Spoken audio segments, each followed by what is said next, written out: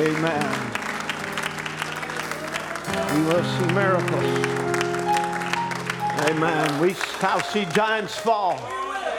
We'll walk on water.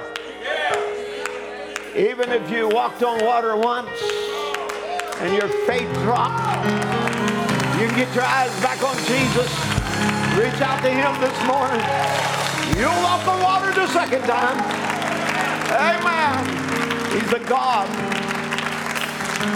who wants to show himself alive, the same yesterday, today, and forever. Amen. Just the other day, when I was with Brother Ron Spencer, we'd been with him on Sunday and Monday, spent the day. Monday night, went to sleep. In the middle of the night, I heard that song being sung from the heavens. We shall see miracles. We will see giants fall. We'll walk on water. I believe that's a promise to us today. Amen. Just same in the same night, Sister Connie, different part of the house, got up in the middle of the night and was just singing real softly under her breath. We shall see miracles. We shall see giants fall. I believe the Lord is confirming his word to us. We need to walk in his promise. Let's just reach out and get any promise of God. Whatever it is, hang on to it. Don't let go of it. We're looking for the coming of the Lord in our generation. Don't let go of that. Keep your eyes on that. Keep that your expectation. Every age went down believing there would be the age. We can't be any different. Amen. No matter how much time passes and things changes, the delay seems to be longer. You hold on to that promise. I'm coming back for people, amen, who have made themselves ready. Let's believe him with all our hearts this morning. Let's prepare our hearts for that coming. Amen. Let's bow our heads together. God bless you all.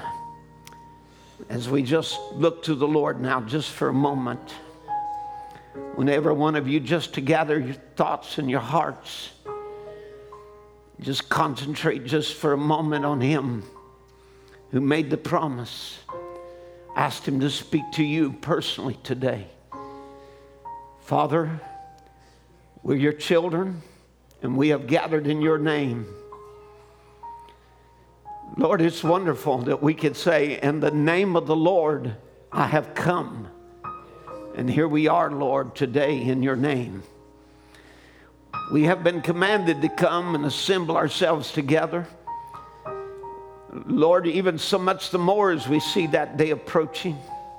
And here we are today as we come on the first day of the week to honor your resurrection. We just ask, Lord, that you'll speak to us, that you'll go to every pew, wherever one is sitting. You'll minister to every soul. Lord, oh God, those that are straying away from you, that you'll minister to them. Those that are seeking you today, Lord, with all their heart, may this be the day they find you. Lord, those that are walking the Emmaus walk and maybe going the wrong direction, oh God, away from where you told them to go, may it be today that you join near them and walk with them and just open up the eyes of their understanding and the scripture to them so that they'll turn and go back, seeing that you're the resurrected one and that you're still doing the same things you did 2,000 years ago. Lord, I ask God that every soul that is walking with you today in unity and harmony with the Word, may today they just get a refreshing of the Holy Spirit, that it just comes so real and alive to them. As we look into the Word, I pray, God, that you'll open up the Scripture to us and our understanding would come open. We might know the hope of our calling in Christ Jesus. Father, every need supplied now. We pray in Jesus' name. Amen. Amen. God bless you. Amen. Isn't it always good to be in the house of the Lord? And amen. Have the privilege of serving Him. We want to welcome each one of you today. Amen. Those that are with us that aren't normally here, but you're gathered with us this morning. We're just really happy to have each one of you that has assembled with us. If you'll turn with me to Revelation chapter 5, we're going to read from the first verse. And as you're turning, just reminding you, we have the two services today, and we try to come back for the second service about 4:30. And between that, we're going to be having a little bit of a business meeting and just discussing some of the things of the church. If if you attend here regularly and pay your tithes here, you're welcome to come to that meeting. And we're going to try that about 4 o'clock, and we'll see how it works out. Anyway, Revelations 5 and verse 1. And I saw in the right hand of him that sat on the throne a book written within, and on the backside sealed with 7 seals. And I saw a strong angel proclaiming with a loud voice, who is worthy to open the book and to loose the seals thereof. And no man in heaven nor in earth, neither under the earth, was able to open the book, neither to look thereon. And I wept much, because no man was found worthy to open and to read the book, neither to look thereon.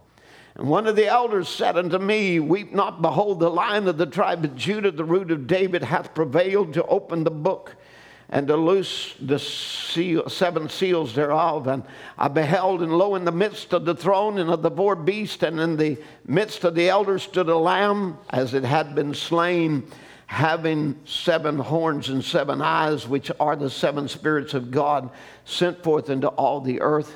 And he came and took the book out of the right hand of him that sat upon the throne.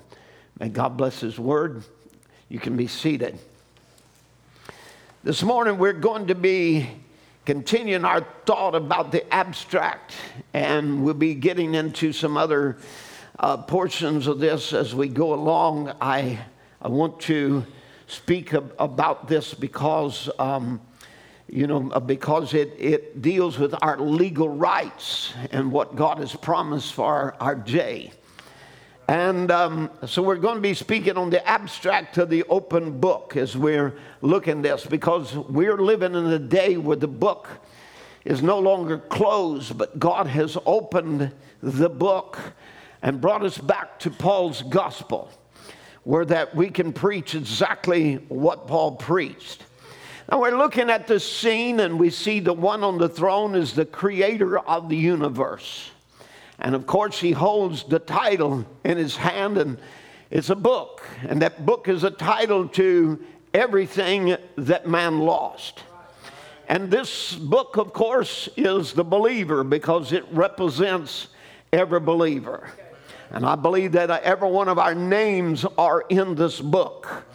And I'm glad to say that we have seen our names in the book of redemption. Everyone that has been redeemed and saved, he lets you know, I've chosen you before the world began.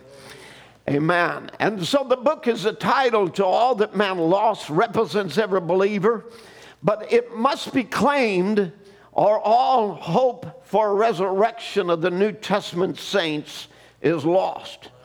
And the call goes out for a worthy man. And the book, of course, is held in the hands of God on the throne, but the possession must move from God's hands back to man's hands. And of course, we can look back in the historical records of the scripture, and we can see that Matthew taught us and told us, gave us a real clue of what happened at the resurrection, when we learned that Jesus paid the debt of all mankind, that the Old Testament saints before us, they have already obtained what Adam lost, in the sense that they were resurrected from spoonful of ashes, and they are now in immortal bodies. Paul told us of Abel and Enoch and Noah, Abraham, Sarah, Isaac, Jacob, Joseph, Moses, and Rahab. And then in Hebrews 11:32, he just says, and what shall I say more? For the time would fail me to tell of Gideon, of Barak, and of Samson, of Jephthah, and of David also, and Samuel the prophets, and who through faith subdued kingdoms, and wrought righteousness, and obtained promises, and stopped the mouth of the lions, and quenched the violence of the fire, and escaped the edge of the sword, and out of weakness were made strong, and waxed valiant in fight, and turned to flight the armies of the aliens. Women received their dead, raised to life again, and others were tortured, not accepting deliverance that they might obtain a better resurrection. And others had trial of cruel mockings and scourgings, yea, moreover of bonds and imprisonment. And they were stoned, and they were sawn asunder, and they were tempted, and were slain with the sword, and they wandered about in sheepskins and goatskins, being destitute and afflicted and tormented, of whom this world was not worthy. And they wandered in deserts and in mountains and dens and caves of the earth. And these all, having obtained a good report through faith, received not the promise. But God, having provided some better thing for us, that they without us should not be made perfect. They won't be complete without us. So even though that they are in redeemed bodies and wait in heaven, there that the earth has not been returned back to man again. It is still under the power of the prince of the power of the air, which is Satan. But at Calvary, we know Jesus paid redemptive price. And there the Old Testament saints raised into incorruptible bodies and ascended with Jesus into heaven because Jesus cleared their debt. Now, so he gave them, the church, an abstract or a cleared deed. So understand this. When Jesus paid the price at Calvary, he provided an abstract and cleared the deed of all the records against the Old Testament saints. And not only the Old Testament saints, and that he cleared the deed of where they failure to keep the law and their failure to walk perfect, and then he would redeem them and set them free from the place called paradise, and they would come back to the earth and they would resurrect, and there they would ascend with him. And so you can see their debt was completely cleared. But then Jesus would send back an abstract on the day of Pentecost, which is a clear deed. So if you look, let me just share with you a little quote there from Brother Branham in God's Provided Place of Worship. He said, let's take a look at those faithful ones at Pentecost. They were all in the upper room there, and they were all scared. They had the title all right, but they were afraid. And all at once there came a sound from heaven. The abstract was sent down to them like a rushing mighty wind, and it filled all the house where they were sitting. And they were so quickened by that to all their cowardliness. And one of them was even afraid. They'd even denied. He wasn't even a Pharisee yet or a Sadducee yet. But when the Holy Ghost fell and baptized him into Jesus Christ, he became flesh of his flesh and bone of his bone and word of his word. He was a new creation. He was a new person. It quickened his body. So the early church, we know, could have been raptured had they not been planted as a seed. Because God had more names in the book beside them. So you see, he had to wait until every name on the book was manifested on the earth and their deed cleared. So you see now, again, the corn of wheat would have to be planted. It would come up again as a blade, a tassel, a shuck, until it comes back again for a harvest time. And I'd like to report this morning, we are back at a harvest season. We are actually at another Pentecost. Amen. We have come down to the last age. We've had a week of ages, and we are here now at the end of the seventh age. The word Pentecost means 50. It occurred 7 weeks after the Passover. The Passover would begin with a lamb without blemish. And then the lamb was slain, and then it would be served with unleavened bread. And this Passover feast was the beginning of the Feast of Unleavened Bread. And that Feast of Unleavened Bread would go for 7 days, which would also, again, represent 7 church ages. Because we are supposed to have been fed unleavened bread for the past 7 church ages. And so Brother Branham would tell us in the rapture message, he says, as I was speaking in the communion, when they killed that sacrificial lamb, there was to be no leaven among them through the entire 7 days. No leaven, no leavened bread. Everything had to be unleavened. That represented the 7 church ages that we get in the book here, and there's no leaven. It is what? It is something mixed with it, and we mix creed and denomination, everything else, with the word, and still try to call it the word. No leaven shall be the entire 7 days. Again, and things are to be, he would say a similar comment. The 7 church ages in, no unleavened, no creed, no nothing added. It had to be absolutely unleavened bread. No leaven shall be found among you at all. Just unleavened, the word itself, that only, and that's the word of God.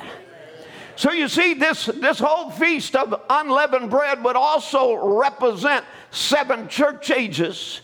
And this is where the real true bride of every age must eat the word only. Amen. So, again, we come down here to the end. It's really important we keep the message pure.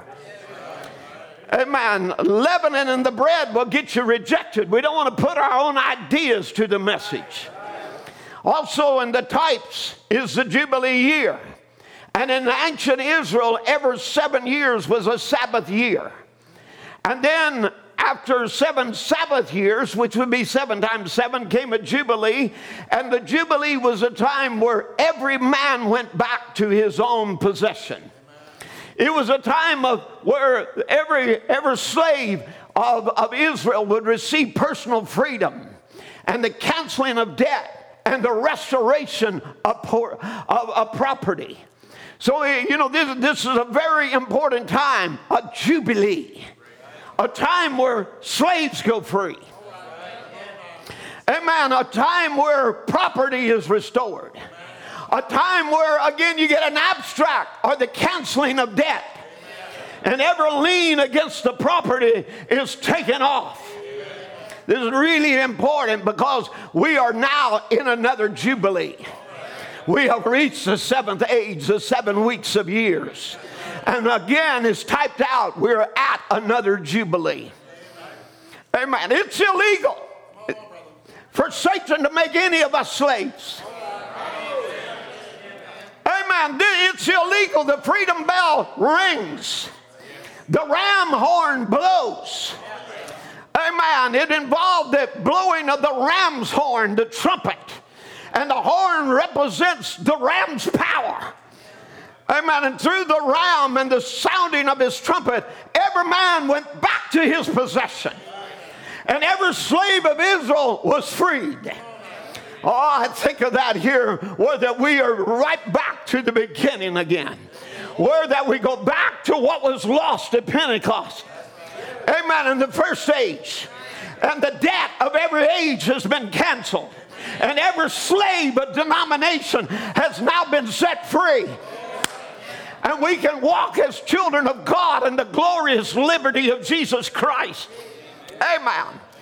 Now, so all of these were types. And of course, the 50th day after Passover was now, after 7 weeks had transpired, would come the day of Pentecost. And the 50th day is really a representative of the Jubilee, the 50th year. And in the Old Testament, each of the 7 Sabbaths represented a land rest. And that would be followed by the 50th day. And then on Pentecost, the law was given in Exodus 19, and the 10 commandments were given. And on Pentecost then, again in the New Testament, the Holy Spirit was given in Acts 2. I think it's wonderful when we just compare it as the Holy Spirit would bring it down to the types in the Bible. Here, after the Passover lamb was slain in the Exodus, they would journey through the wilderness to finally Mount Sinai. And they would come to the Mount of God. And it would be 7 weeks after the Passover, and on the day of Pentecost, the first Pentecost, it would be there upon the mountain. God would give the law, his covenant, to Israel. Hallelujah. And so he would give that covenant, the law, to Israel, and it would be there that God would take Israel for a bride. Are you with me? And he would covenant with them. But immediately, we remember, as soon as the law is given, they couldn't wait for even the law to come down from the mountain without them breaking the word of God. Amen. And what happened? They would dare rebel and begin to worship a golden calf. And after worshiping the golden calf, then the gold from it would be taken and ground up in powder and thrown into the waters, and the people would drink of that water, and then there would be 3,000 of them die. Now I want you to notice in the New Testament, it would begin also with something happening. It would be with, again, 50 days after the Passover. After Jesus would die, the true Lamb of God. And there, the law, the Word of God would be given again. And it would be written by the finger of God like the first law. Because there on the Mount Sinai, the finger of God would write the law in tablets of stone. But now, on the day of Pentecost, God would take his finger and he would write not in tablets of stone, but in the heart. And he would change the very nature of man and put the word of God as something that's not external, but something now internal. Whether you're not obeying the word from laws of thou shalt and thou shalt not, but now the word is living in you. Amen. It is kept because it's the divine nature that is written in the life. Are you with me now? And there on the day of Pentecost, is somebody with me?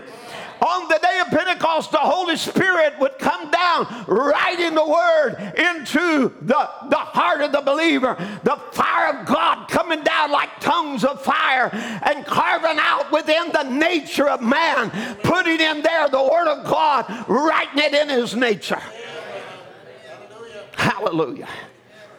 Amen. And immediately, as the news broke, instead of 3,000 dying, 3,000 were added to the church. Because the Old Testament was a covenant of death, but this is a covenant of life.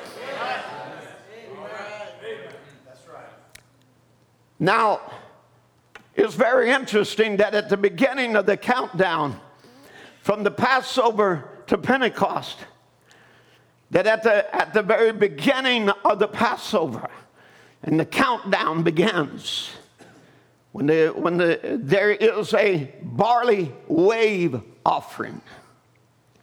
This was the first fruit of the harvest season. The barley would ripen before the wheat, which would actually be 50 days later. So there would be a span of 7 weeks between the two harvests.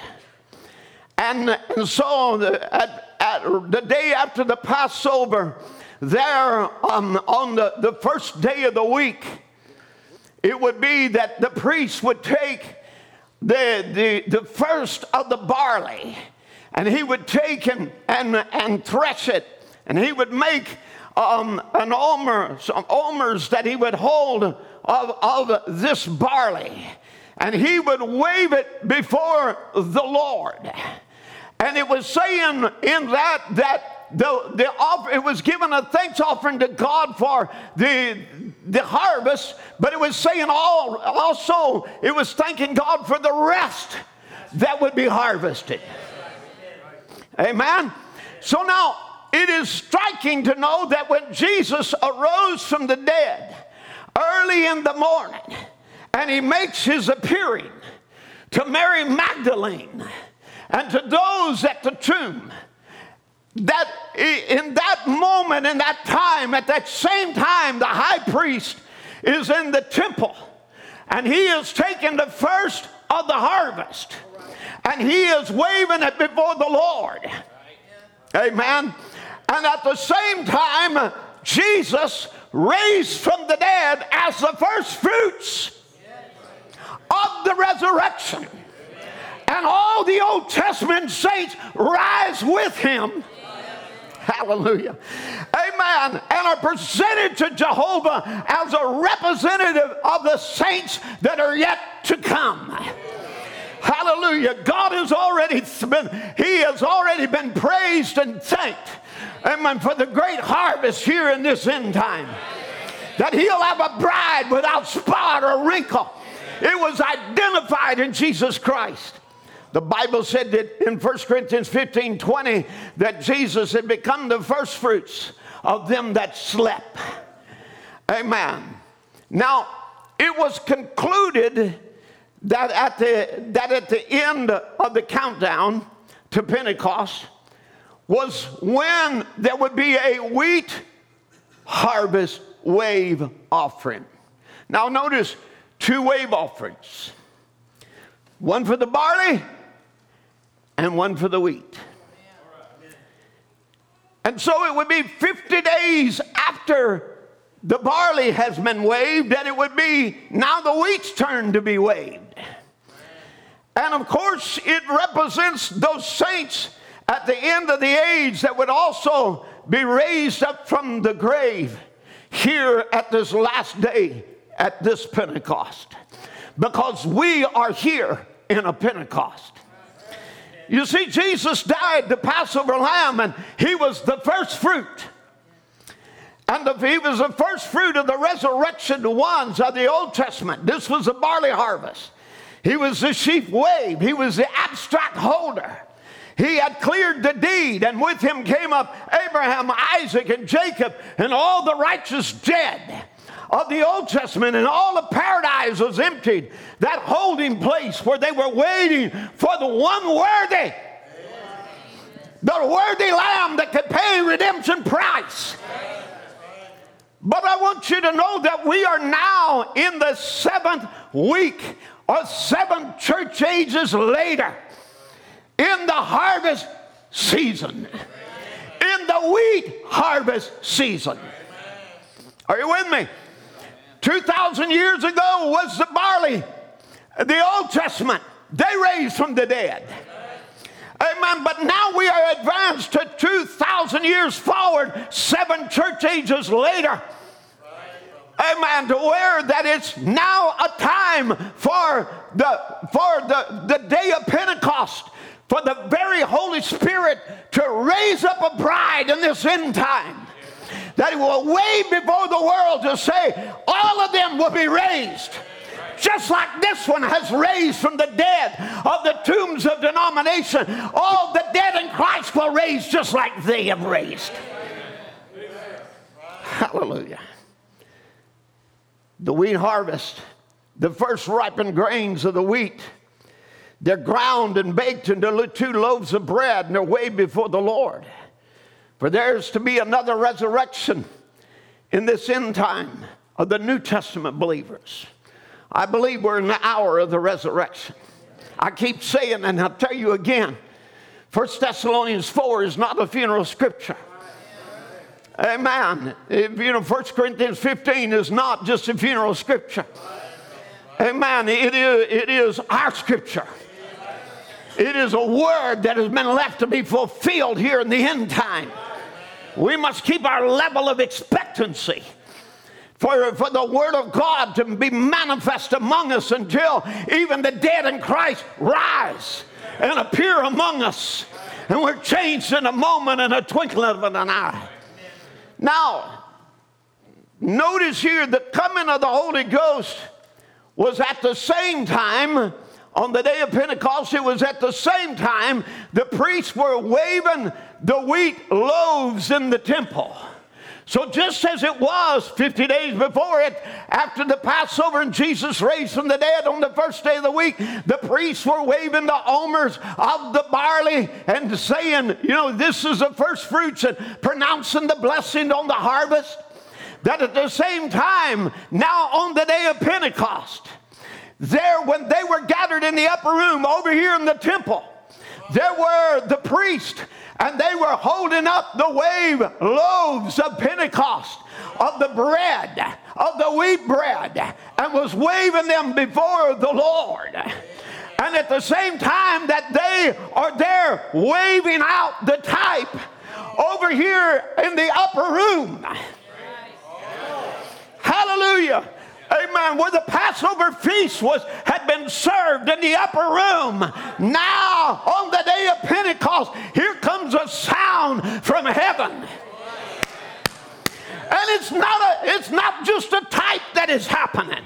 Amen. But the Holy Spirit himself is coming down and begins to wave like a rushing mighty wind as the promise of the word comes down and is being waved over the people. Hallelujah. What was God doing by this waving of the Holy Ghost in the upper room? As tongues of fire came down like a rushing mighty wind, he was sending an abstract of title, showing that the Lamb was accepted in heaven. Come on. And his blood had atoned, and sin debt was paid, and the harvest was beginning. Hallelujah. Brother Branham told us, and it is the rising of the sun. And bear with me as I read these quotations here. But he said, notice it was the first corn of God's wheat that had raised from the dead. God's first corn of wheat. You see, they were dead in sin's trespasses. But now they were raising up into life. Amen. By God's quickening power, God had quickened his life and raised him up from the dead. And he was the first fruits of those that slept. The first fruit, he was that sheaf. That's why they had to wave that sheaf, for it was the first one that come to maturity. And it was waved as a memorial of thanksgiving to God, believing that the rest of them would come. It was a sign. And today, because he is the first Son of God to come to maturity, to be in God, he was plucked up from the earth and is waved over the people. Oh, what a glorious lesson. By the quickening power, the first one, although he had been typed many times, but this was really the first fruits of them that slept. He was waved over the promised seed that had promise of life. And he was waved at the day of Pentecost, when there came a sound from heaven like a waving, mighty, rushing wind, and was waved over the people, the Pentecostal people that were at Pentecost, waiting for the blessing to come. Now watch. And then he carries it over to our day, and in order for this to happen, there has to be another Pentecost. And he said it is to be waved again. We realize in the last day, according to Luke 17:30, in the Sunday again, in the day that the S-O-N of man will be revealed or waved over the people. Amen. Now, who is the Son of Man? In the beginning was the Word, and the Word was with God, and the Word was God, and the Word was made flesh and dwelt among us. And if all the teaching that we have and confirmation of the Word of God, by Word of God, by signs, by wonders, and we see today in the book of Luke, here the 17th chapter, the 30th verse, and Malachi 4 and the different scriptures that we're acquainted with, that Word is again waved over the people. That the dead traditions of man is dead, and the Son of God is alive again with the baptism of the Holy Spirit right among us, giving us life. Hallelujah. Brother Branham was telling us that the Word, the coming of the Word, the restoration of the Word in this day was bringing another Pentecost. Amen. Another waving of the sheaf. And it was the Word this time, not the person Jesus, come on, but now the person of the Word being waved back over the people. What was it doing? It was announcing we are in a harvest season. And every son and daughter of God is going to be the Word, just like He's the Word. Amen. As Christ was the first one to raise from all the prophets and so forth, although typed in many places, He was the first fruits of those who slept. In the bride coming of Christ, what's this? Now we know 2,000 years ago, He came as the groom. But somebody help me now. In this day, yeah, we're going to meet Him in the air. Is that right? We'll be the body form of Jesus Christ. We will meet the physical body of Jesus Christ in the air. That's what believers believe. Amen. But in order for there to be a rapture, there has to be a manifestation of Christ on the earth. But this time, not in groom form, but in bride form. Hallelujah. So in the bride coming of Christ, coming out of the church, there'll have to be a sheaf waved again in the last days. Hallelujah. The waving of the sheep. What was the sheep? The first one that come to mature. The first that proved it was a wheat. That proved it was a sheaf. Hallelujah. I'm sure you see what I'm talking about. It was waved over the people. Amen. Do you realize here we come down after 2,000 years and it's grain time again? That what was planted is now coming to fruition. What was there on the day of Pentecost in the book of Acts is now manifested in bride form. Hallelujah. There's been a blade, and there's been a stalk, and there's been a tassel, and there's been a shuck. Somebody help me. Amen. But now it comes back to again maturity. Get that word in your mind, a maturity, a mature church. Hallelujah. That He takes to wave. Amen. To His same signs and wonders through that same bride. Listen, He said for the first time will come forth for the bride age for a resurrection out of dark denominationalism. Stop right there. You were in a tomb. Baptist tomb, Methodist tomb, Pentecostal tomb. They sealed you away. Come on. Put seals upon you. You're not going to come out of there. You got to remain dead. We're going to make sure the church stays dead. There won't be any signs. There won't be any wonders. There won't be any miracles. There won't be, come on somebody. The word can't be manifested in its power. It's just got to go into corruption. Dead in tombs. Amen. All of you were dead in tombs. Amen. But I tell you, there is a message. And that message is declaring that the tomb has been opened. And we no longer have to stay in dead forms of religion. But there is a bride that is risen out, that has come forth after 2,000 years. Amen. That she is alive. Amen. We talk about Jesus being alive. Let me talk a minute about this bride being alive. Amen. She's not a dead church. She's a living church. She's a live church. Amen. I'm full of the power of the resurrection and life. Oh, for the first time they'll come forth for the bride. A resurrection out of dark denominationalism will be a message. Hallelujah. Our message says, not only does he live, but you also live. Our message says, you can't remain dead. Hallelujah. Some of you sitting here in sins and dead and trespasses, but I'm just announcing to you, you can't remain dead. There is a message that is saying that the bride is rising. Amen. She's not remaining in the tombs. She's a living bride. Hallelujah. And that the full maturity of the word has turned back again in full power and is being waved over the people by the same signs and wonders that he did there. Amen. Because I live, ye shall live also, speaking to his wife. Because I live, ye shall live also. What a resurrection that was. Oh my, we got churches around the world today honoring the resurrection. They're meeting on Sunday. They're talking about Jesus rose.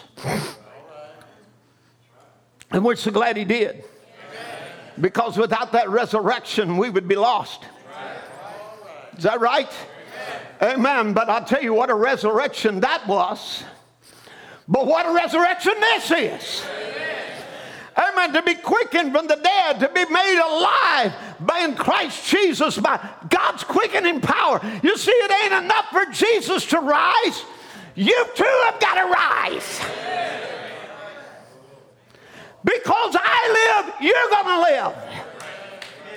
Because the groom lived, the bride's going to live. Hallelujah. The same works that he did shall you do also. And greater than these, for I go to my Father. Because the bride is not to be a dead church. She has to be a living, vibrant church. He was waved to them the word, which he was waved to them, back to them on the day of Pentecost, the word made manifest. And he said, and as I say, it's to be waved again in the last day. I'm just telling you, get ready. You're on display.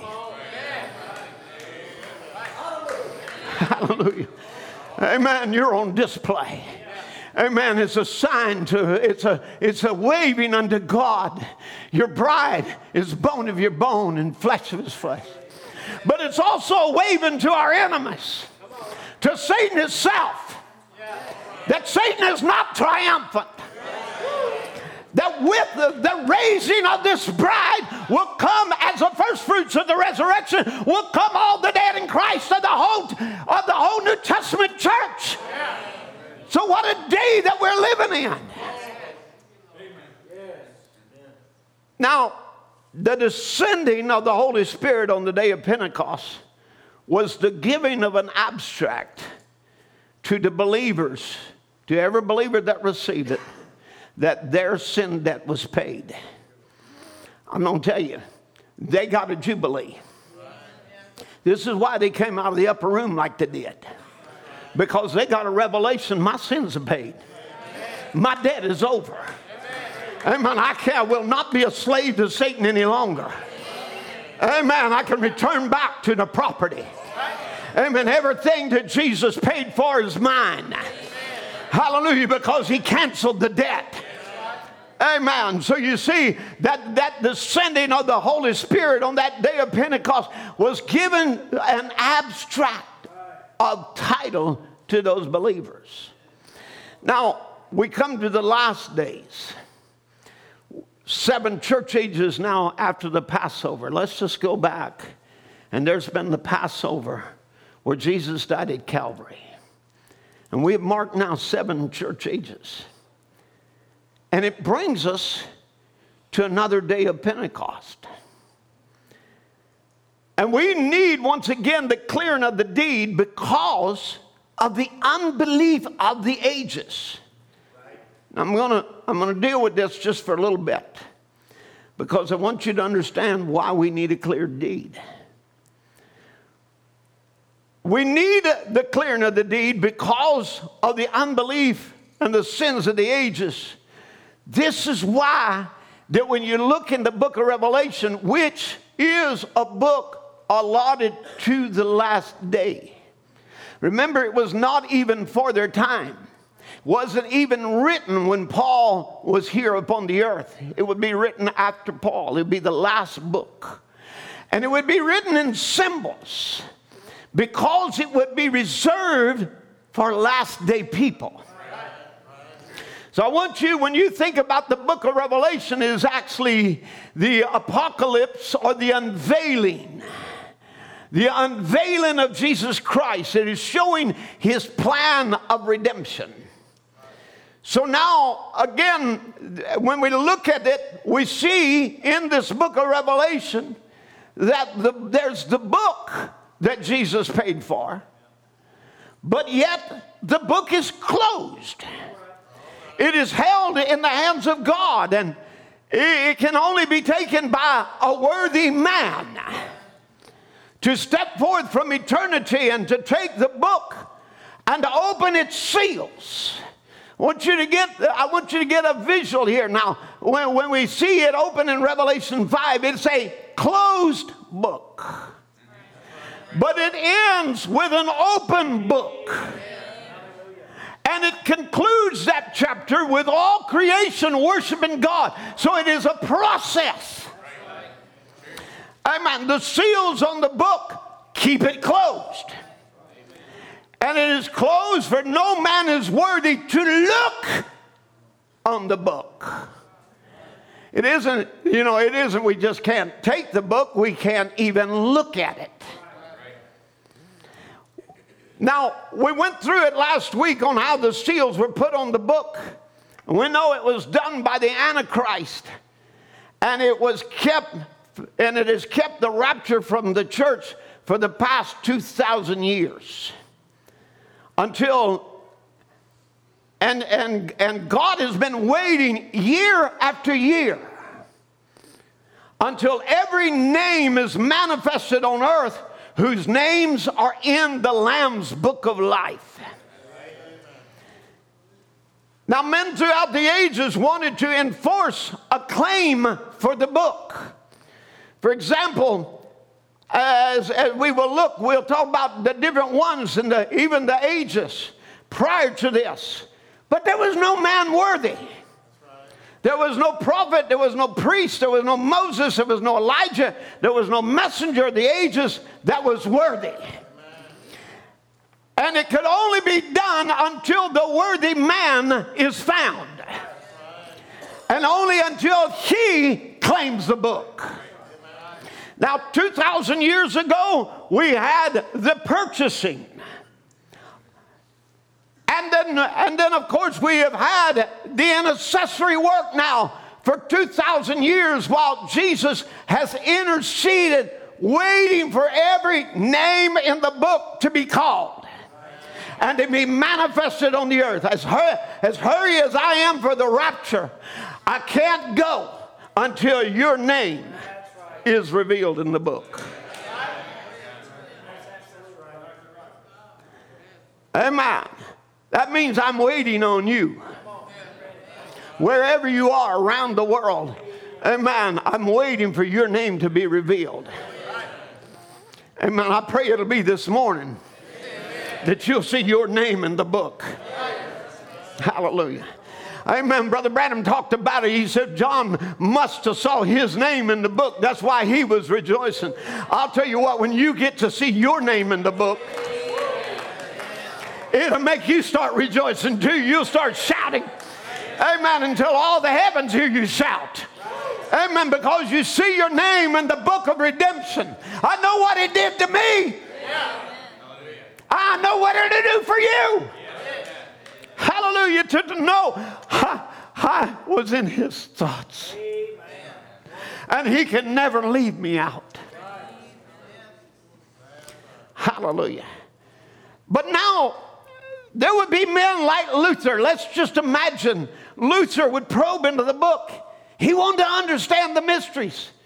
And you know, he understood what he could. He probed into it enough and would try to look.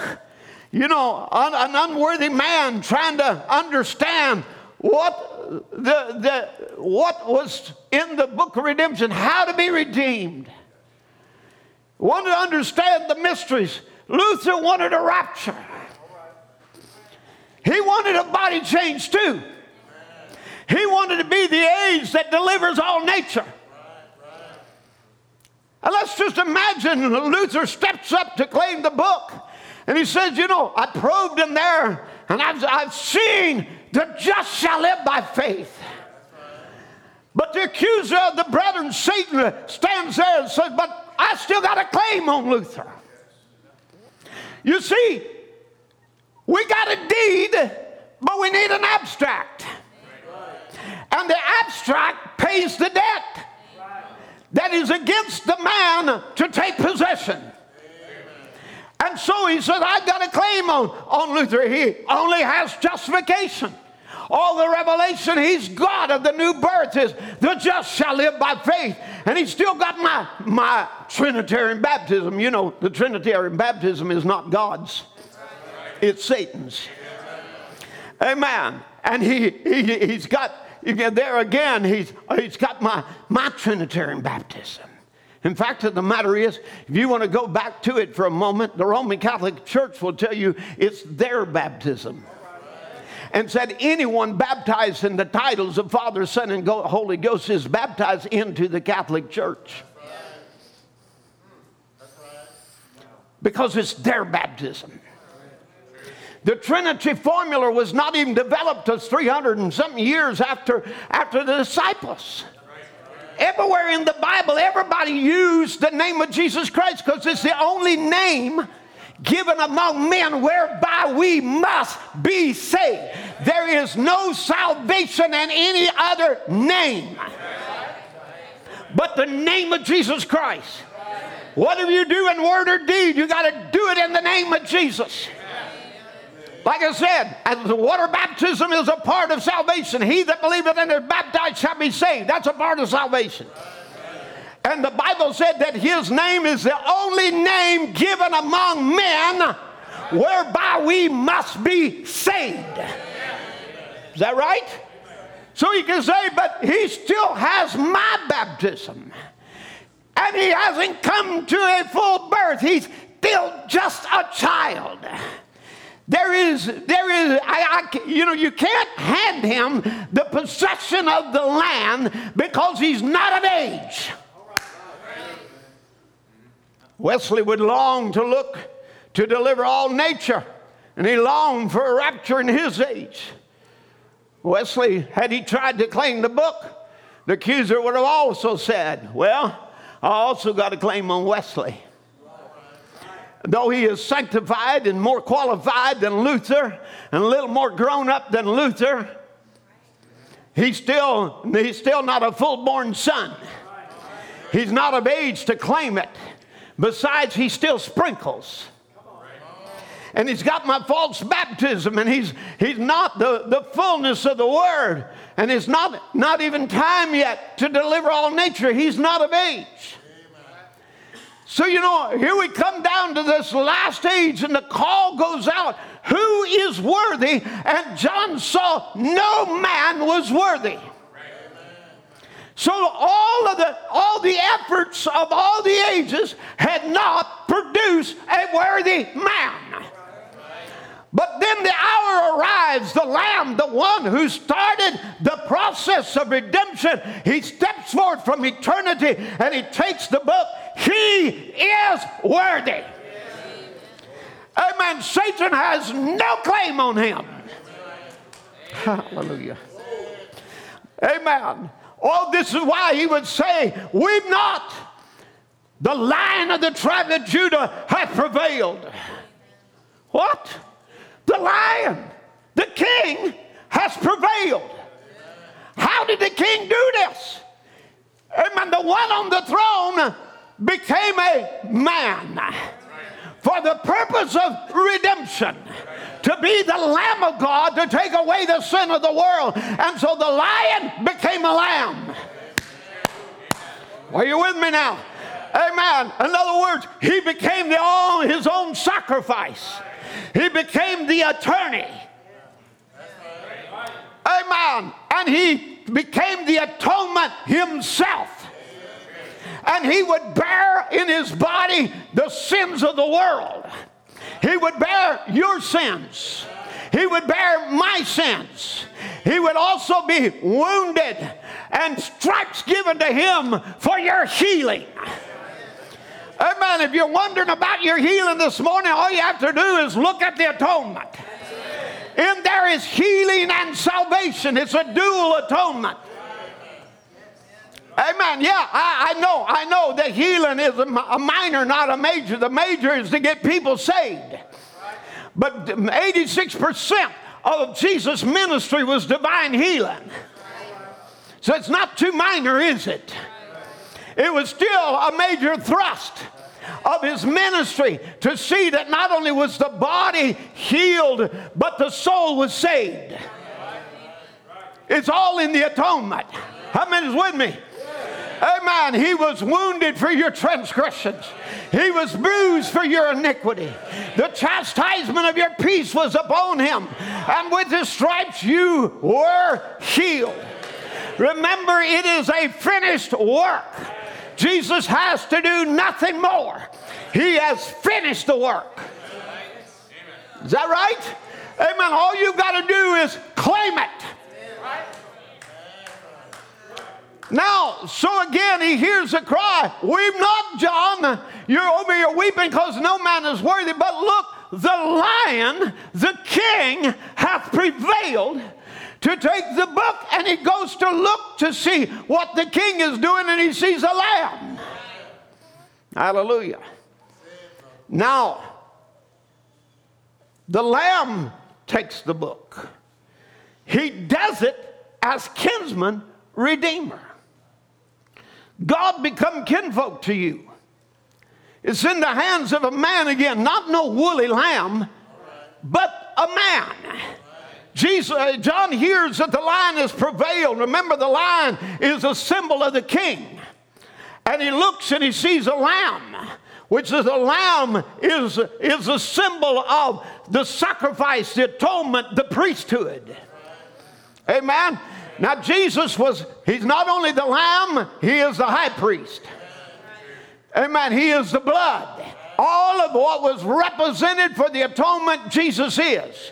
So wrapped up or encapsulated in him as high priest, it is the sacrifice. It is the blood for the atonement. It is the appeasement for sin. Now, listen, what happened? Our judge, the king on the throne, became our attorney. Hallelujah. Someone to say he's no longer the lamb. Listen, it was the lamb who took the book. He didn't do it as a lion. He did it as a lamb. He didn't do it as the King of glory. He did it as the sacrifice. Amen. So it was the lamb who opened the seals. It was the lamb as intercessor who is interceding as a man with God upon the throne. Amen. This is Melchizedek. Melchizedek was priest and king. Is that right? That means he is attorney or intercessor and judge.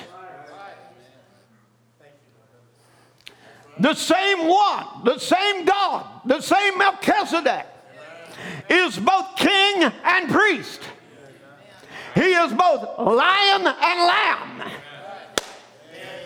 Hallelujah. I want you to get this for a moment, because when we talk about, let's just go back to Esther for a moment. Esther, she wanted to go before the king, but she was afraid. You know why she was afraid? Her husband was a lion. Amen. He was fierce.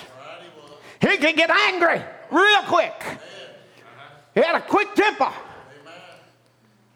Ahasuerus, The moment something didn't go his way, off comes your head. He had all power in his hands. Esther was afraid to go in there. Is that right? Because her husband was a lion.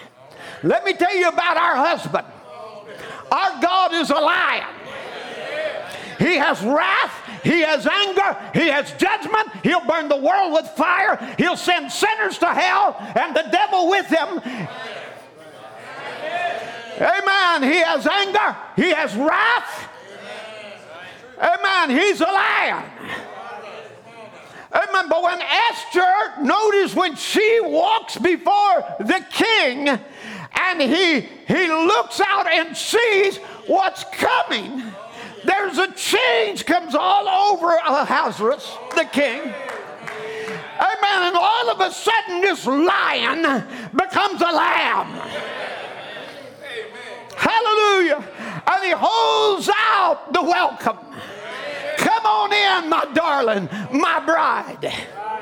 Because to her, he is not her judge. He is her attorney. Somebody help me preach. Amen. He's not somebody full of wrath with me and you. When we go into his presence, brother, something just melts in his heart. Whatever you want. Amen. You can be air with me and join air. Just ask what you will. Whatever you want, Esther. Whatever you want, little bride. Just come on in my presence. Now this Melchizedek, he's priest and king. He's attorney and he's judge. As priest, he is intercessor and attorney to represent our case. As king upon the throne, he rules on our behalf. And he hands the book back to man, Christ the Redeemer. Not another God, the same God. Yet, the accuser of the brethren, the prosecutor, says, you're a sinner, you're worthless, you're guilty of death. And let me tell you, that's what the accuser says. Amen, because he's trying to say that you're not worthy, and he can say that. But he can't say it about this man. Amen. This man, he has no claim on him.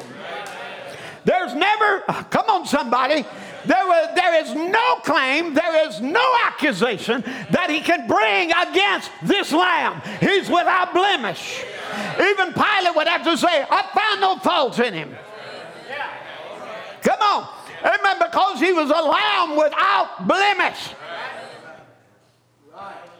Now, the Antichrist spirit has kept the rapture from the church for nearly 2,000 years by sealing away the truth from us. But I want to announce to you that just as there was a sound from heaven back on the first Pentecost and the second Pentecost, that heaven has moved on our behalf. Because it's now time for God to bring redemption purposes down to earth. If I can say it like this, it's adoption time. Where that there is a mature elect bride who is able to receive the book as shown in Revelation 10:8. And have been told, go and take the little book. And have been, which is open in the hand of the angel which standeth upon the sea and upon the earth. So it shows you that there comes a time where that the unworthy man, John, now can go. Now he's representing the bride. He's representing the elect. Somebody help me. Revelation 4, he represents the entire church as he's caught up into heaven at the end of the age.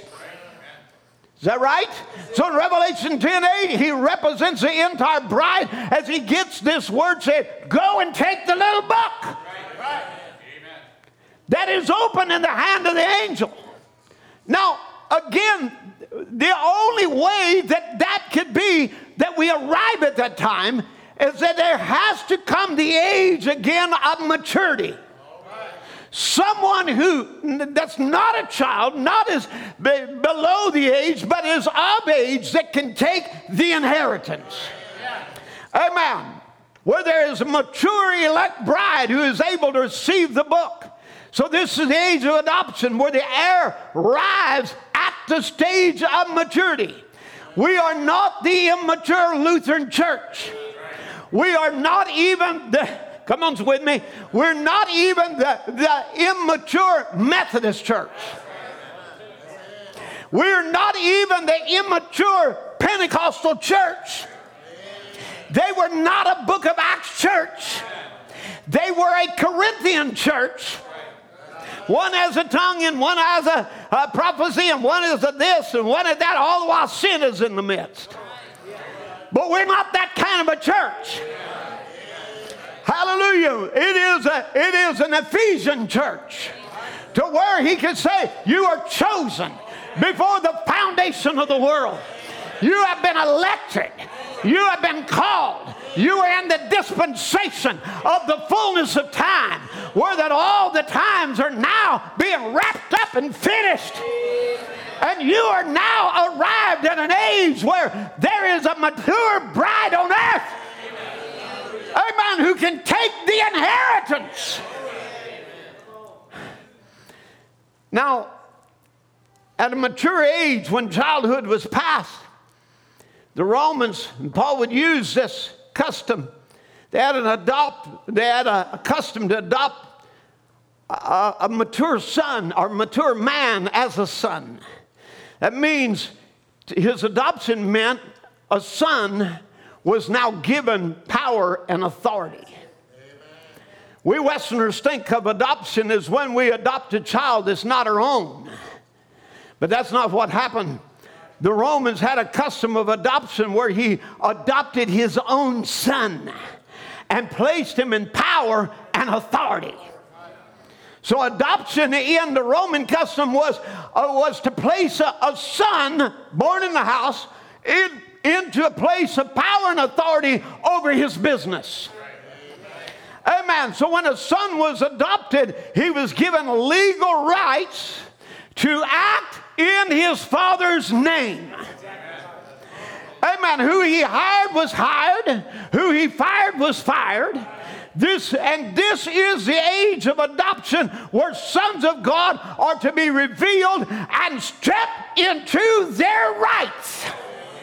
And this is what you are seeing in Revelation 10:8 after the transfer, come on, from the hand of God to the Lamb who sends it down, the word down by the Holy Spirit.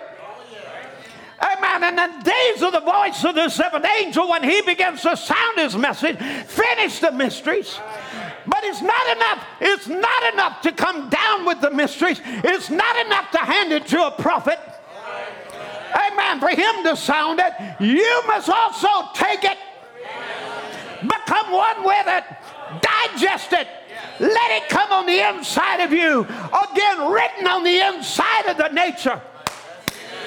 Amen. It's the coming of the abstract. Where that all the sins of the ages are wiped out. But in order to do that, there must be a mature elect people to take it. Now, and hear ye him. Brother Branham said this. I want to take these last three words for text. Hear ye him. And he says, if we can have obedience to those three words, you'll see a repeat of Pentecost. Amen. If we can get the bride just not listening and trying to do like Peter, a good man, and we'll build a tabernacle for Moses, and we'll build a tabernacle for Elijah, and we'll build one for you, and we'll get our eyes off of kingdom building for this one and that one, and we'll go back to hearing him, where the word has preeminence. Then he said we'll see another Pentecost. Now, you know why? Because if we come back to adopted sons and hear ye him, it'll be receiving the abstract again. In other words, the clear deed. And this is why the same angel of the covenant remembers his promise and says, there will be no more delay. No more holding back of the inheritance. The time has come to deliver all nature. Amen. Give me Revelation 10:6. Let's just look at this. Let me just bring it. Just go back one verse and we'll come back to 6. And the angel which I saw stand upon the sea, upon the earth, lifted up his hand to heaven. Now, this is a sworn oath. This is God declaring with an oath. Now, he did this to Abraham. Said, I give this land to you and your seed, and I swear it with an oath. He confirmed it with an oath. Come on. This is what he was doing on the day of Pentecost. He was confirming the resurrection and the power of God with an oath, the Holy Ghost coming down into individuals. But I want you to know here in Revelation 10 and 5 that he swears with an oath. Are you with me now? Here again is an oath that God cannot go back on. He cannot lie. He cannot back up on his promise. Somebody help me preach now. Amen. Give me the next verse and let's see what it's about. He sware by him that liveth forever and ever. That's God. Amen. That there should be time no longer. This is what he swore. There will be time no longer. Now, what it had been referring to, there was a time of silence. Because he said, seal up the things that the seven letters uttered. This is in the verses before. And it told him there's a time where it's going to be silent. It's going to be sealed. You're not going to know it. But in the days of the voice of the seventh angel, verse 7, when he should begin to sound, the mystery of God should be finished. Amen. As he had declared to his servants, the prophets, I want you to get this thought. God has sworn with an oath that time will be no longer. What time? Time to hold the mysteries back. Time to keep the book sealed. There's a time of its sealing and there's a time of its opening. But yet he swears, I will not leave it closed forever. But I'm going to open it. Amen. And I'm going to do it in the days of the voice of the seventh angel. When the last messenger, when there comes another Pentecost. Amen. And it'll be a trumpet angel sounding out a message. Are you with me? It's a ram's horn that is being blown. And it's a jubilee. And it says we can return every man back to our possession. We can go back to the book of Acts. We can go back to what the church lost. We can go back to total restoration. And I'm giving you in this age a promise that no matter how long it tarries and how long it waits, the delay is over. Hallelujah. I want to get into your heart this morning. The delay is over. The time for holding back is over. The time for you to be out of your possession is over. The time for you to be a slave to some system of man is over. Hallelujah. The delay is over. We've waited for years and years and years and years and 7 church ages since the Passover at Calvary. But now the day of Pentecost has fully come. Hallelujah. And the delay is over. You don't have to wait anymore. We're not in a time of waiting. We're in a time of fulfillment. Come on now. Even you in your situation this morning, whatever it is, you need to tell the devil the delay is over. I've heard the trumpet sound. I'm throwing throwing down my hope. Amen. I'm not going to be, come on. We just had it the other day. We're not going to be barren no more. The delay is over. We've been waiting for 16 years, but the delay is over for Esther. Amen. I'm telling the barren church and the return of Jesus Christ that the delay is over. Amen. That Jesus Christ has descended from heaven with a shout, with a message in this day to turn our hearts back to the faith again. Amen. And there is a people who are given voice through that resurrection, and they're saying, I was dead in the tombs of denomination, but I'm not there anymore. Behold, I am alive forevermore, and I've got the keys to death and of hell. Amen. Hell cannot hold me. Death cannot hold me. The grave cannot hold me.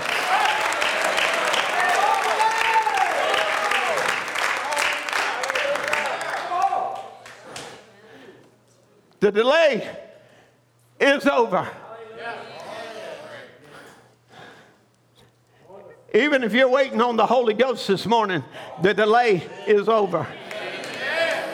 You don't have to delay another day. You don't have to work for sin another day. You don't have to hold one more weed for the devil another day. The delay is over. You're sick in your body this morning. Your delay is over. Hallelujah. If you got a need in your life, the delay is over. I'm telling a barren church, the delay is over. We're hearing the coming of the Lord. It is transpiring as we speak. Oh, no, we don't see the dead in Christ yet. No, we hadn't had a change yet. No, don't go to pretending. We don't have to pretend. Amen. We can talk about what's real. And what is real is there is a message that this bride is not dead anymore. She's not bound in chains anymore. She's not sealed in a tomb anymore. But the first one up from the dead out of dark denominationalism is here on the earth showing with infallible proof he lives. He lives. He is alive. Hallelujah. Oh, God did this so many times through the prophet's ministry. But I want you just to even look among us. He's showing he lives. Amen. The glory is coming back. Come on. Amen. We got a sign here among us of a little girl who was bald and lost all her hair, and her glory was gone. But God has given you a foretaste. Amen. It's a witness. You say, Brother Tim, you're grasping at straws. Well, what are you grasping at? Amen. You think it's just straws? It wasn't just a straw. It was a whole head full of hair. Not straws. And the glory returned. Hallelujah. I believe the glory is returning to the bride of Jesus Christ. I believe there's a Samson on earth who's growing a new crop of hair. Amen. Of people who are now about to display the very power of God. Hallelujah.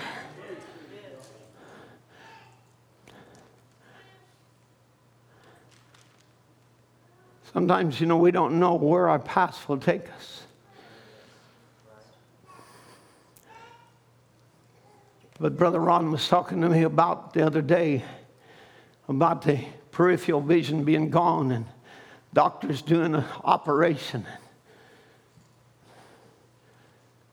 Maybe losing his sight. Well, he didn't lose his sight. But nevertheless, he was talking to me about it, and I said, hey, okay, if you lose your sight, yeah, that would be awful. But let me just tell you, that doesn't take away from our God, who is the restorer of sight. And there's nothing too hard for the Lord. Amen. You say, well, Brother Tim, you're really trying hard to believe. I don't find it hard to believe. Sorry, I don't find it hard to believe that God is God and He's still the healer. And He shows with infallible proofs over and over again that He's alive. Amen. That He is not dead, but He's alive. Are you with me?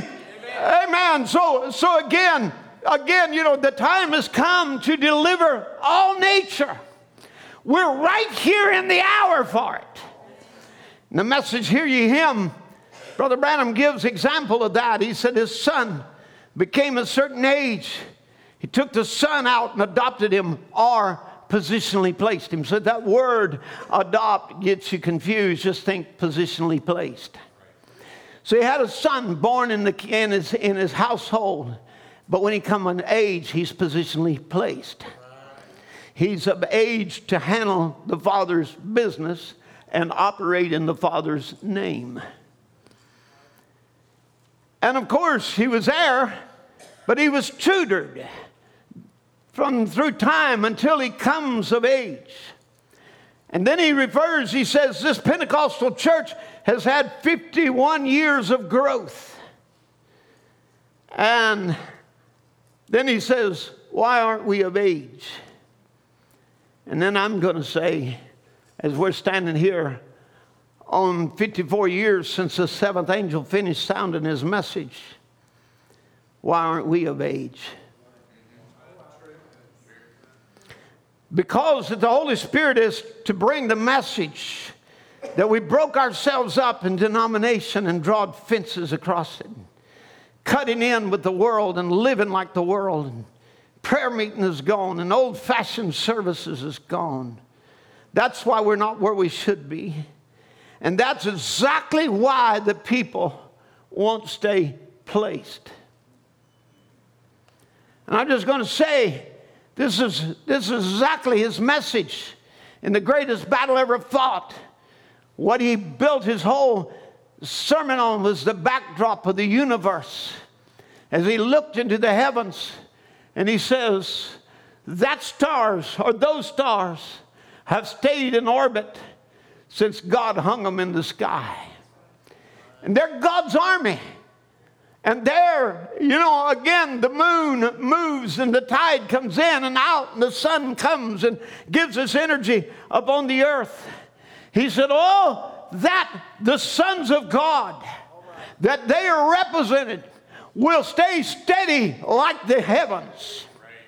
When we see trouble coming, we see problems upon the earth, we see sickness, we see trials come. Are you with me? It is that time you got to stand steady.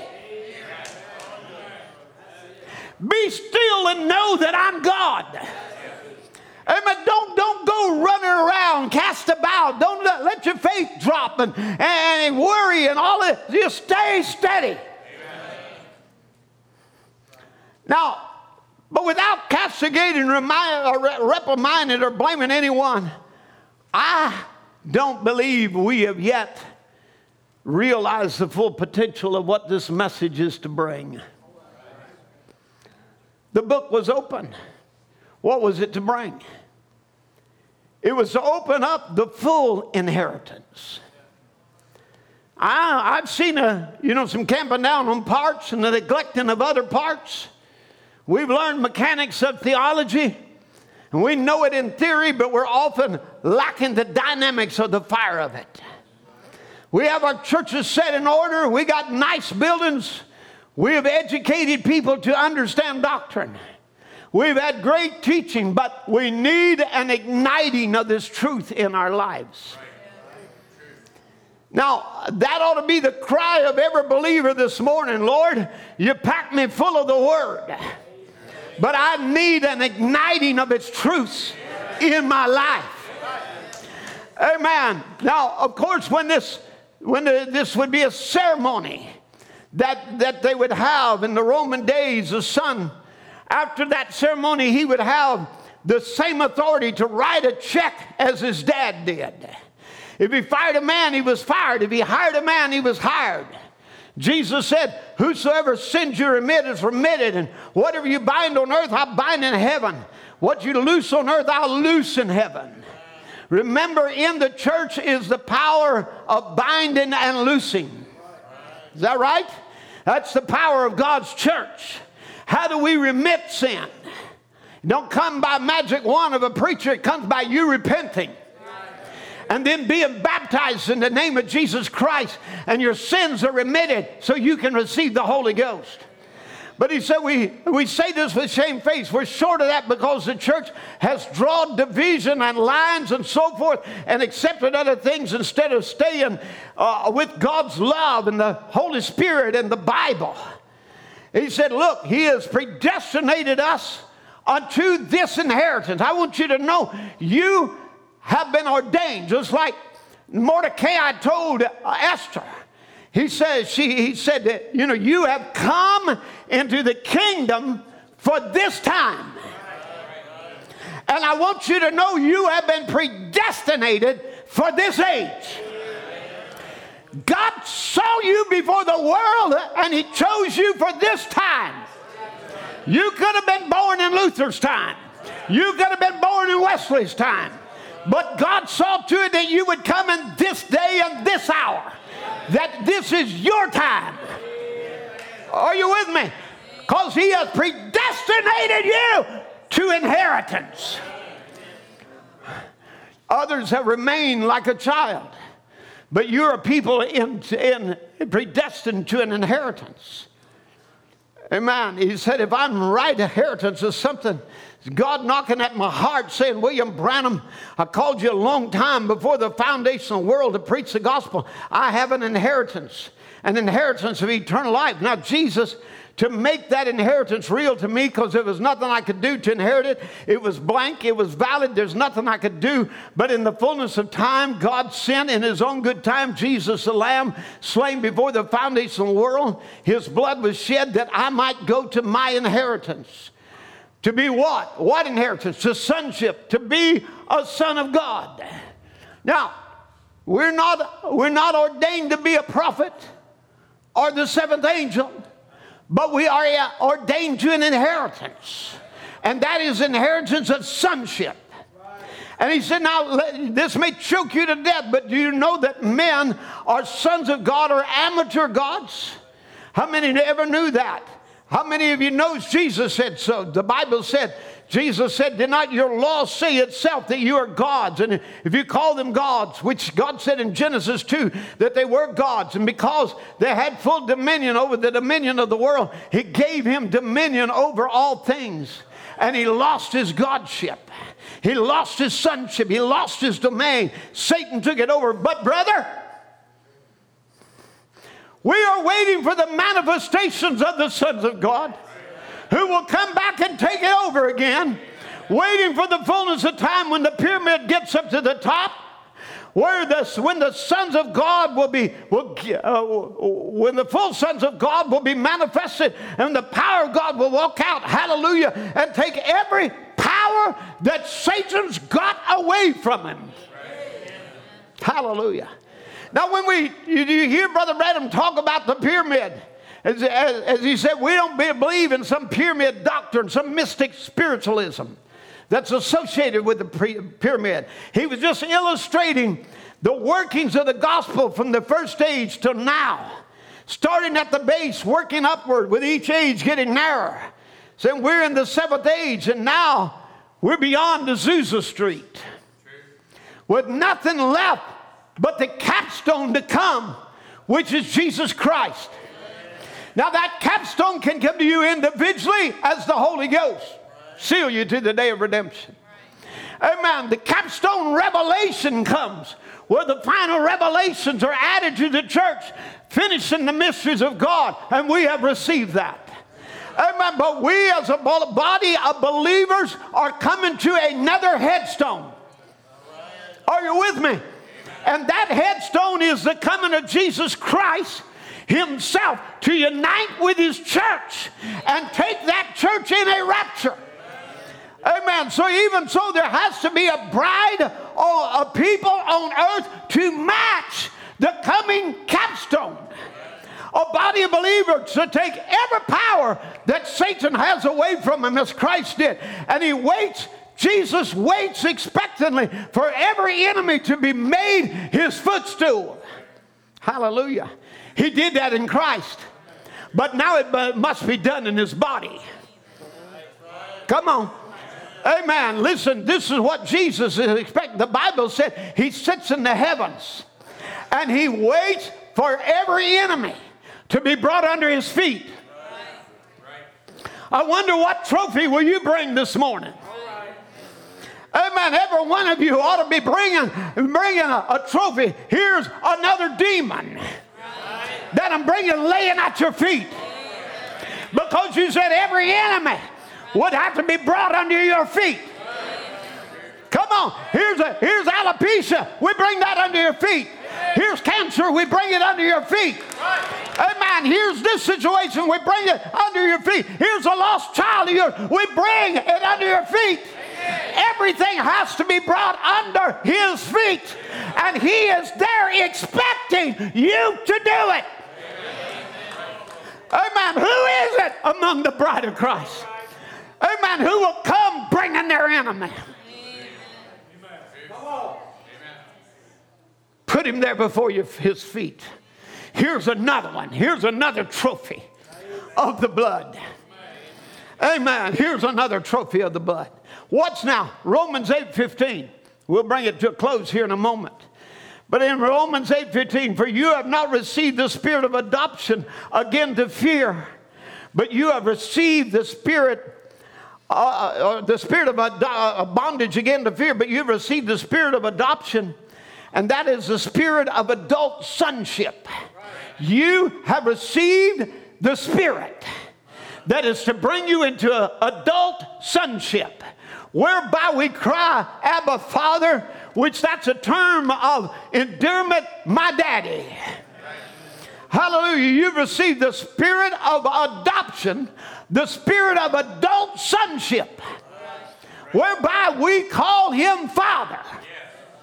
Amen. Watch verse 16. And the Spirit itself bears witness with our spirit that we are the children of God. Verse 17. Watch now. And if we're children, then heirs. And we're heirs of God and joint heirs with Christ, if so that we suffer with him, that we may be also glorified together. Is somebody with me there? So if we're a child, we're an heir. And if we're an heir, we're heir of God. And we're a joint heir with Christ. Amen. This is what he's doing. He is sharing the book. Amen. He has given you the inheritance as a child of God because we have received the spirit of sonship, bringing us into maturity. Now, I want to look at this verse a little closer, because we need to look at this verse a little closer. Yeah, we're to suffer too. Oh yeah, we live in this life and we know we suffer because of it. And I want you to think, you get blow after blow after blow. But that don't mean that in every blow he doesn't come back and bring a way of escape. Don't provide healing. Come on. Amen. And we suffer, and in suffering, we know we develop character that we need in order to reign, right? Amen. But I want you to look at this a little closer, because not only do we suffer in that manner, but we have our suffering vicariously in Christ. So the reason we can reign with him is because he suffered for our sins. The reason we can walk in freedom and healing this morning is because he suffered for our healing. So if we acknowledge we suffer with him, amen, that he paid our price, we can have salvation or we can have healing. Salvation for the body or salvation for the soul. Because if we suffer with him, we reign with him. Hallelujah. How many can look in Christ and say, I was in him? Amen. I was in him. And he suffered for me. And I suffer with him, therefore I reign with him. And because he resurrected, I'm resurrected. Hallelujah. Amen. Because he rose, I raised with him. So I can raise triumphant over sin, over sickness, over any problem, because if I suffer with him, I reign with him. Now, and since we are his true children, We qualify to share in all his treasures. Amen. We are heirs of God himself. Don't let this go over your head. Because we are his true children. How many is a true child of God? Amen. Then we are qualified to share in his treasures. And if we are heirs of God himself. And since we're joined to Christ, we are also inherit all that he is and all that he has. And so we experience being co-glorified with him, provided we accept his sufferings as our own.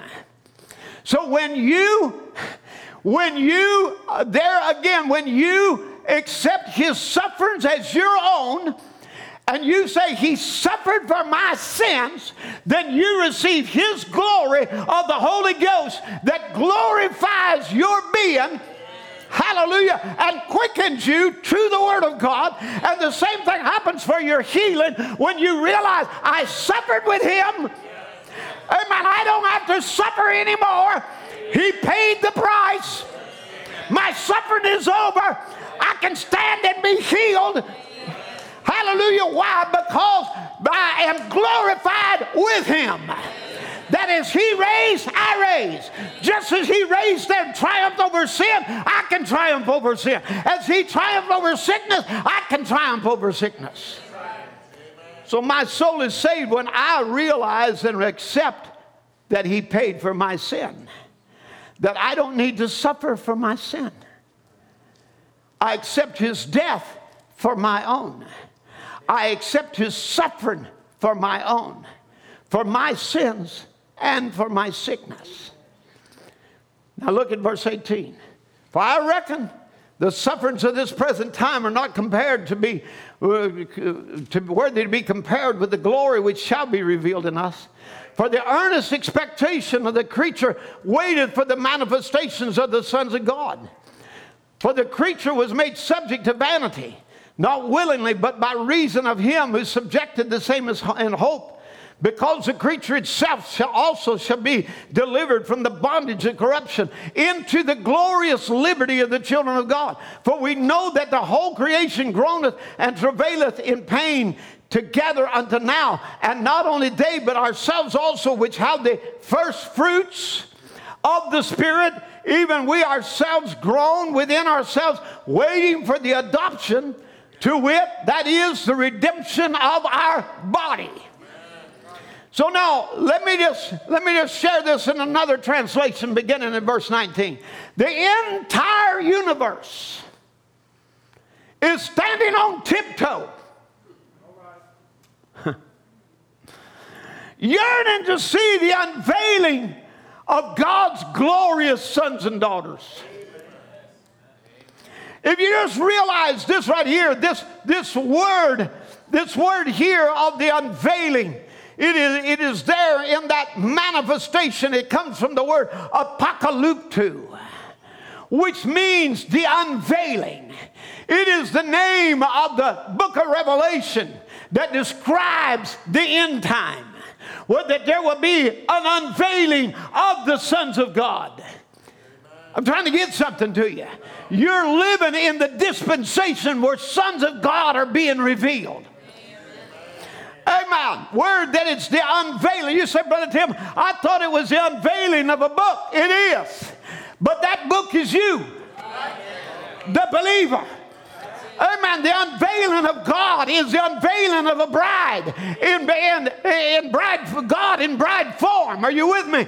This is his plan. This is his scope. This is everything he was going to do. The earnest expectation of the creature waited for the apocalypto. The unveiling of sons. God's been waiting to put you on display. Amen. Can I just say it? You are the quick, short work. And if you want it, amen, you've been desiring it, you've been looking for it, quit looking for it, you're it. Amen. This is where he displays his power. This is where his glory is shown. I want you to get this. the entire universe, everything is standing on tiptoe. And it's yearning to see the unveiling of God's glorious sons and daughters. For against its will, the universe itself had to endure the empty futility resulting from the consequences of human sin. But now, with eager expectation, all creation longs for freedom from its slavery to decay, and to experience with us the wonderful freedom coming to God's children. Can we get it down for a moment? It's a jubilee where the slaves go free, where the earth gets liberated. Come on. Amen. It keeps right on. All creation, verse 21, all creation longs for freedom from its slavery to decay, and to experience with us the wonderful freedom coming to God's children. To this day, we're aware of the universal agony and the groaning of creation, as it were in the contractions of labor for childbirth. And it's not just creation, but we have already received the first fruits of the Spirit, the down payment, the earnest. Also inwardly groan as we passionately long to experience our full status as sons and daughters, including our physical bodies being transformed. For this is the hope of our salvation. Hallelujah. Amen. There's something in us grown. Yes, Lord. We have seen you work, but we want to see you work more. We've seen you display. We want to see you display more. Amen. We've seen you manifest yourself. But Lord, I want to be manifested in that word. Amen. Let it be unveiled. The unveiling. Not just take place in a book in heaven, but an unveiling take place in my life that puts on display the words of this book. Hallelujah. Because those that know their God shall do exploits. Hallelujah.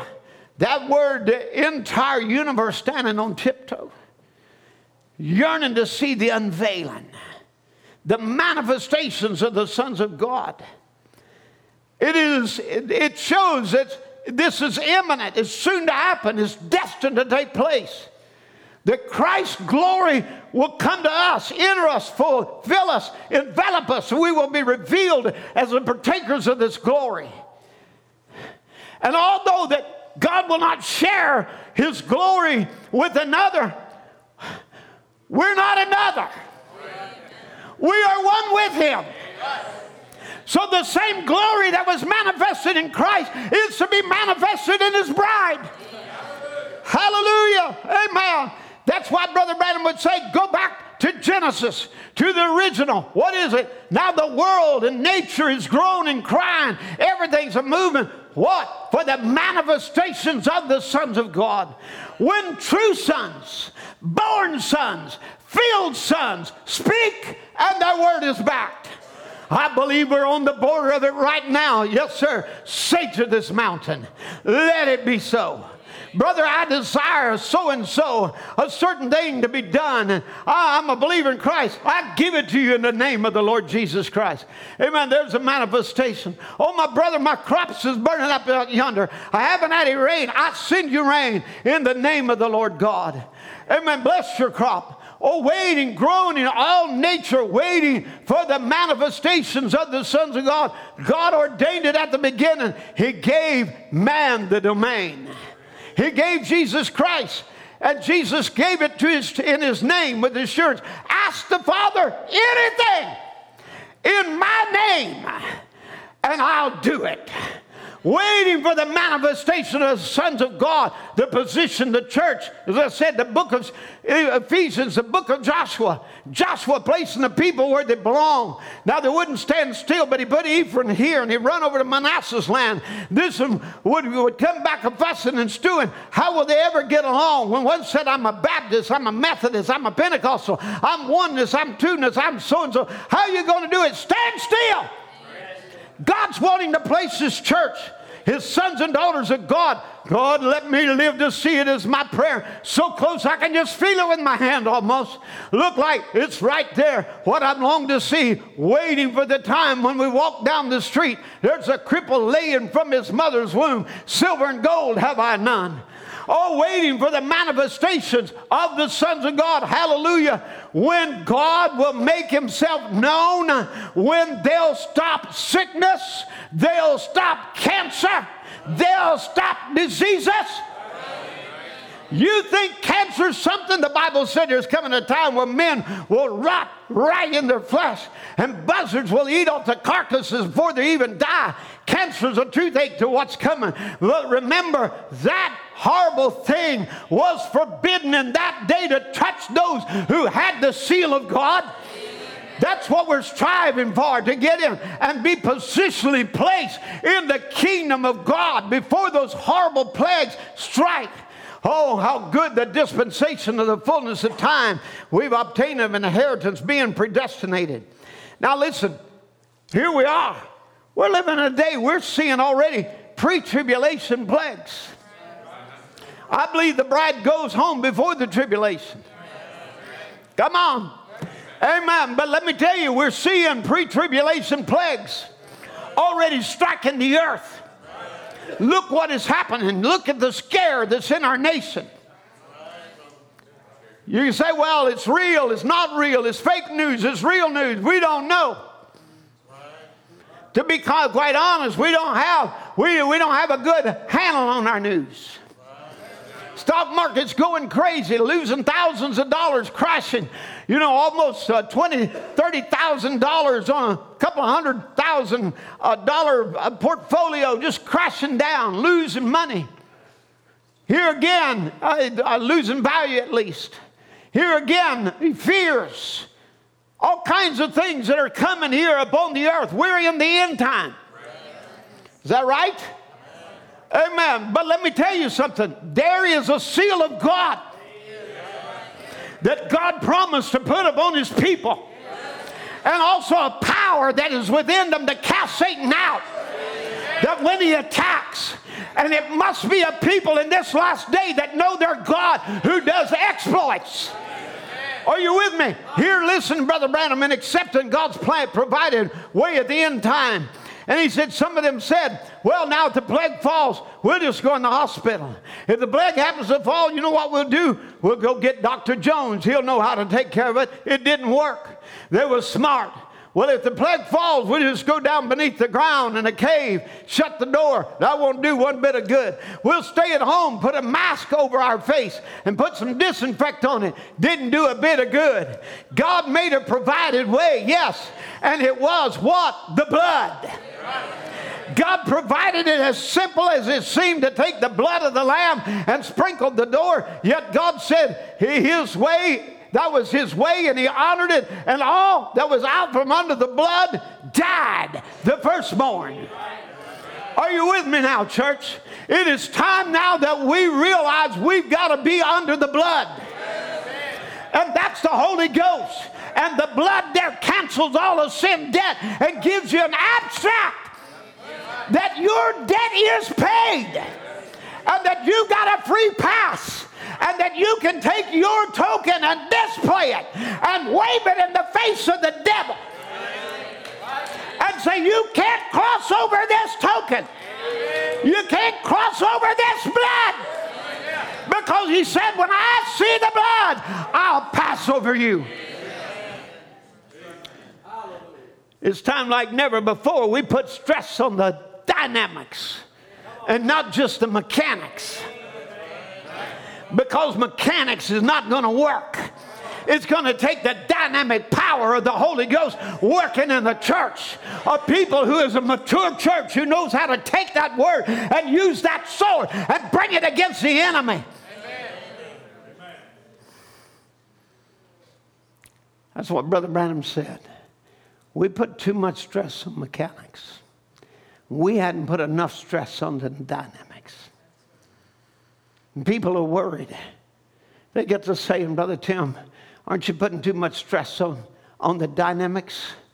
I'm going to tell you, friends, it's time to put stress on it. We need the life of the resurrection, not just the talk of the resurrection.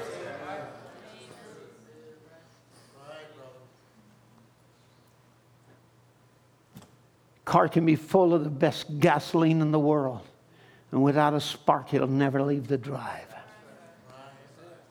We can be chock full of all the Word, know the Bible inside and out, and be a walking quote book.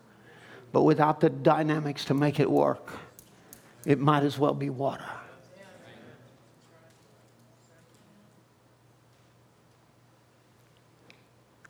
We can have all the professions of faith. Might even be in a gasoline can. Might be in a collection of tapes or books.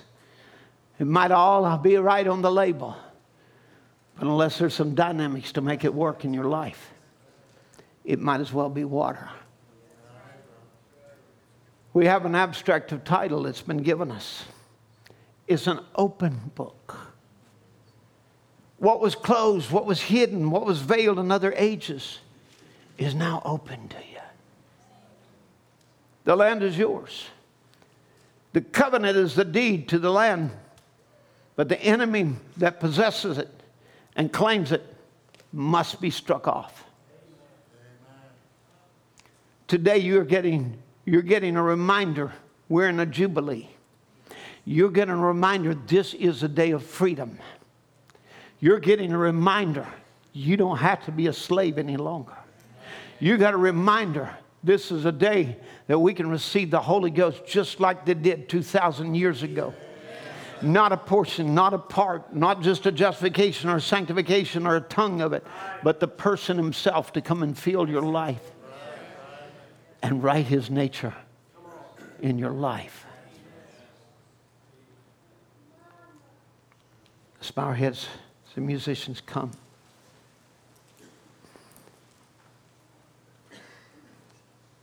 I want you to think on this.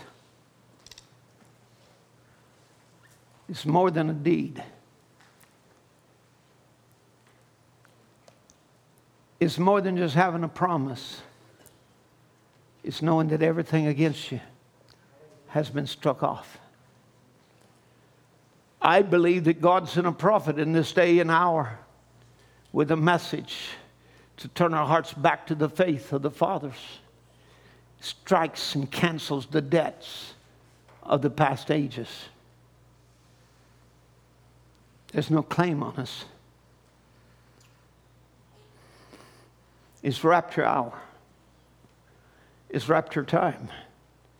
He's just waiting for each one of you to personally receive that abstract in your life. Not just a promise, I got the message, but an abstract that every sin has been struck off, that unbelief is gone. I want you to just look at your life this morning. We've got an abstract of title where the deed has been searched, claims against it is settled. What about your personal property? What about your personal inheritance? What about revealing your name in the book? Is every claim against you been wiped off? Has every sin been put in the blood? Are you standing before him justified? That when he sees your name, there's not even a smudge against it.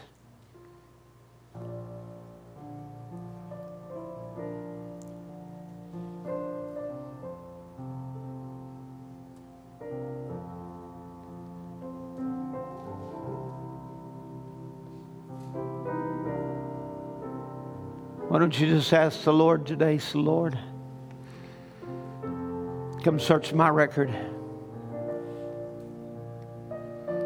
I don't want to stand up there, come down to the end time, and there's a claim on my life.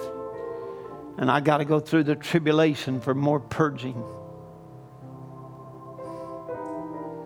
But I want every claim that the devil has on my life taken off. I want a full surrender. I want to be able to reach and take every promise. I don't want to be disqualified by being an immature brat. I want to be a full-fledged, born-again child of God who I can walk up and say, it's my book. I can walk up and take the book from the hand of the angel. And then that word will become spoken out of my life. Once you ask God, there's got to be a clearing of the deed. We're going to take communion here in a little bit. You can't take it with sin in your life and unbelief.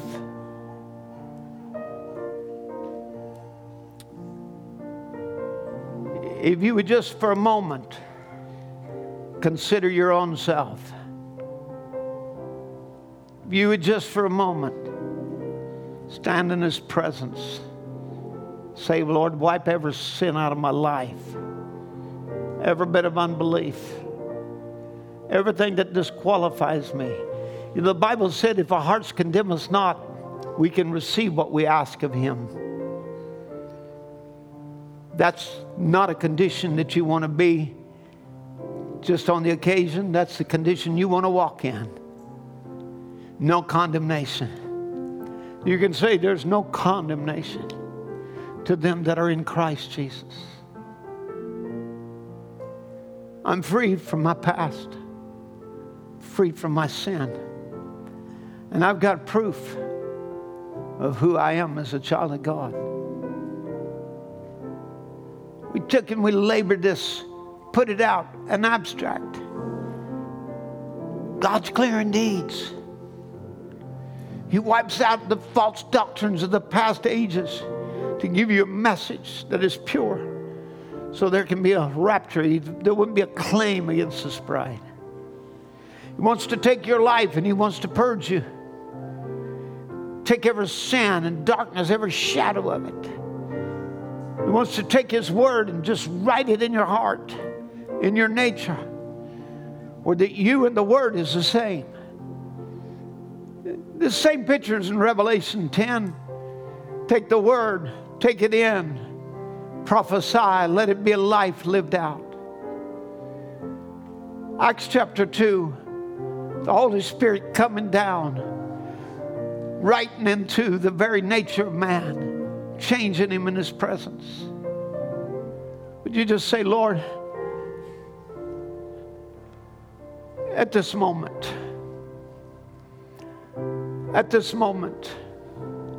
I look at your sufferings, and I realize if I suffer with you, if I count your suffering as my own, I'll be glorified with you, resurrected out of death into life. Once you look back and you look at Him and say, was His blood sufficient? Did He pay your price? Can you say that you're identified in His suffering? Then be identified in His resurrection, where you cease from dead works to serve the living God. Amen. Where the Holy Spirit does His manifestation in your life. What about you? What about you this morning? Would you just say, Lord, I just need to grow up a little bit more. I want to be able to take what's an inheritance. I need some maturity in my life, Lord. I can know what you want done with your word. I can act in your name, operate in your name. You're going to have a people this day you're going to display yourself through. Purge my life. Cleanse me. Wash me in the blood, Lord. Today, in your presence, so I can come in some real fellowship with you. In Jesus' name. Thank you, Lord. Thank you, Lord. Thank you, Jesus.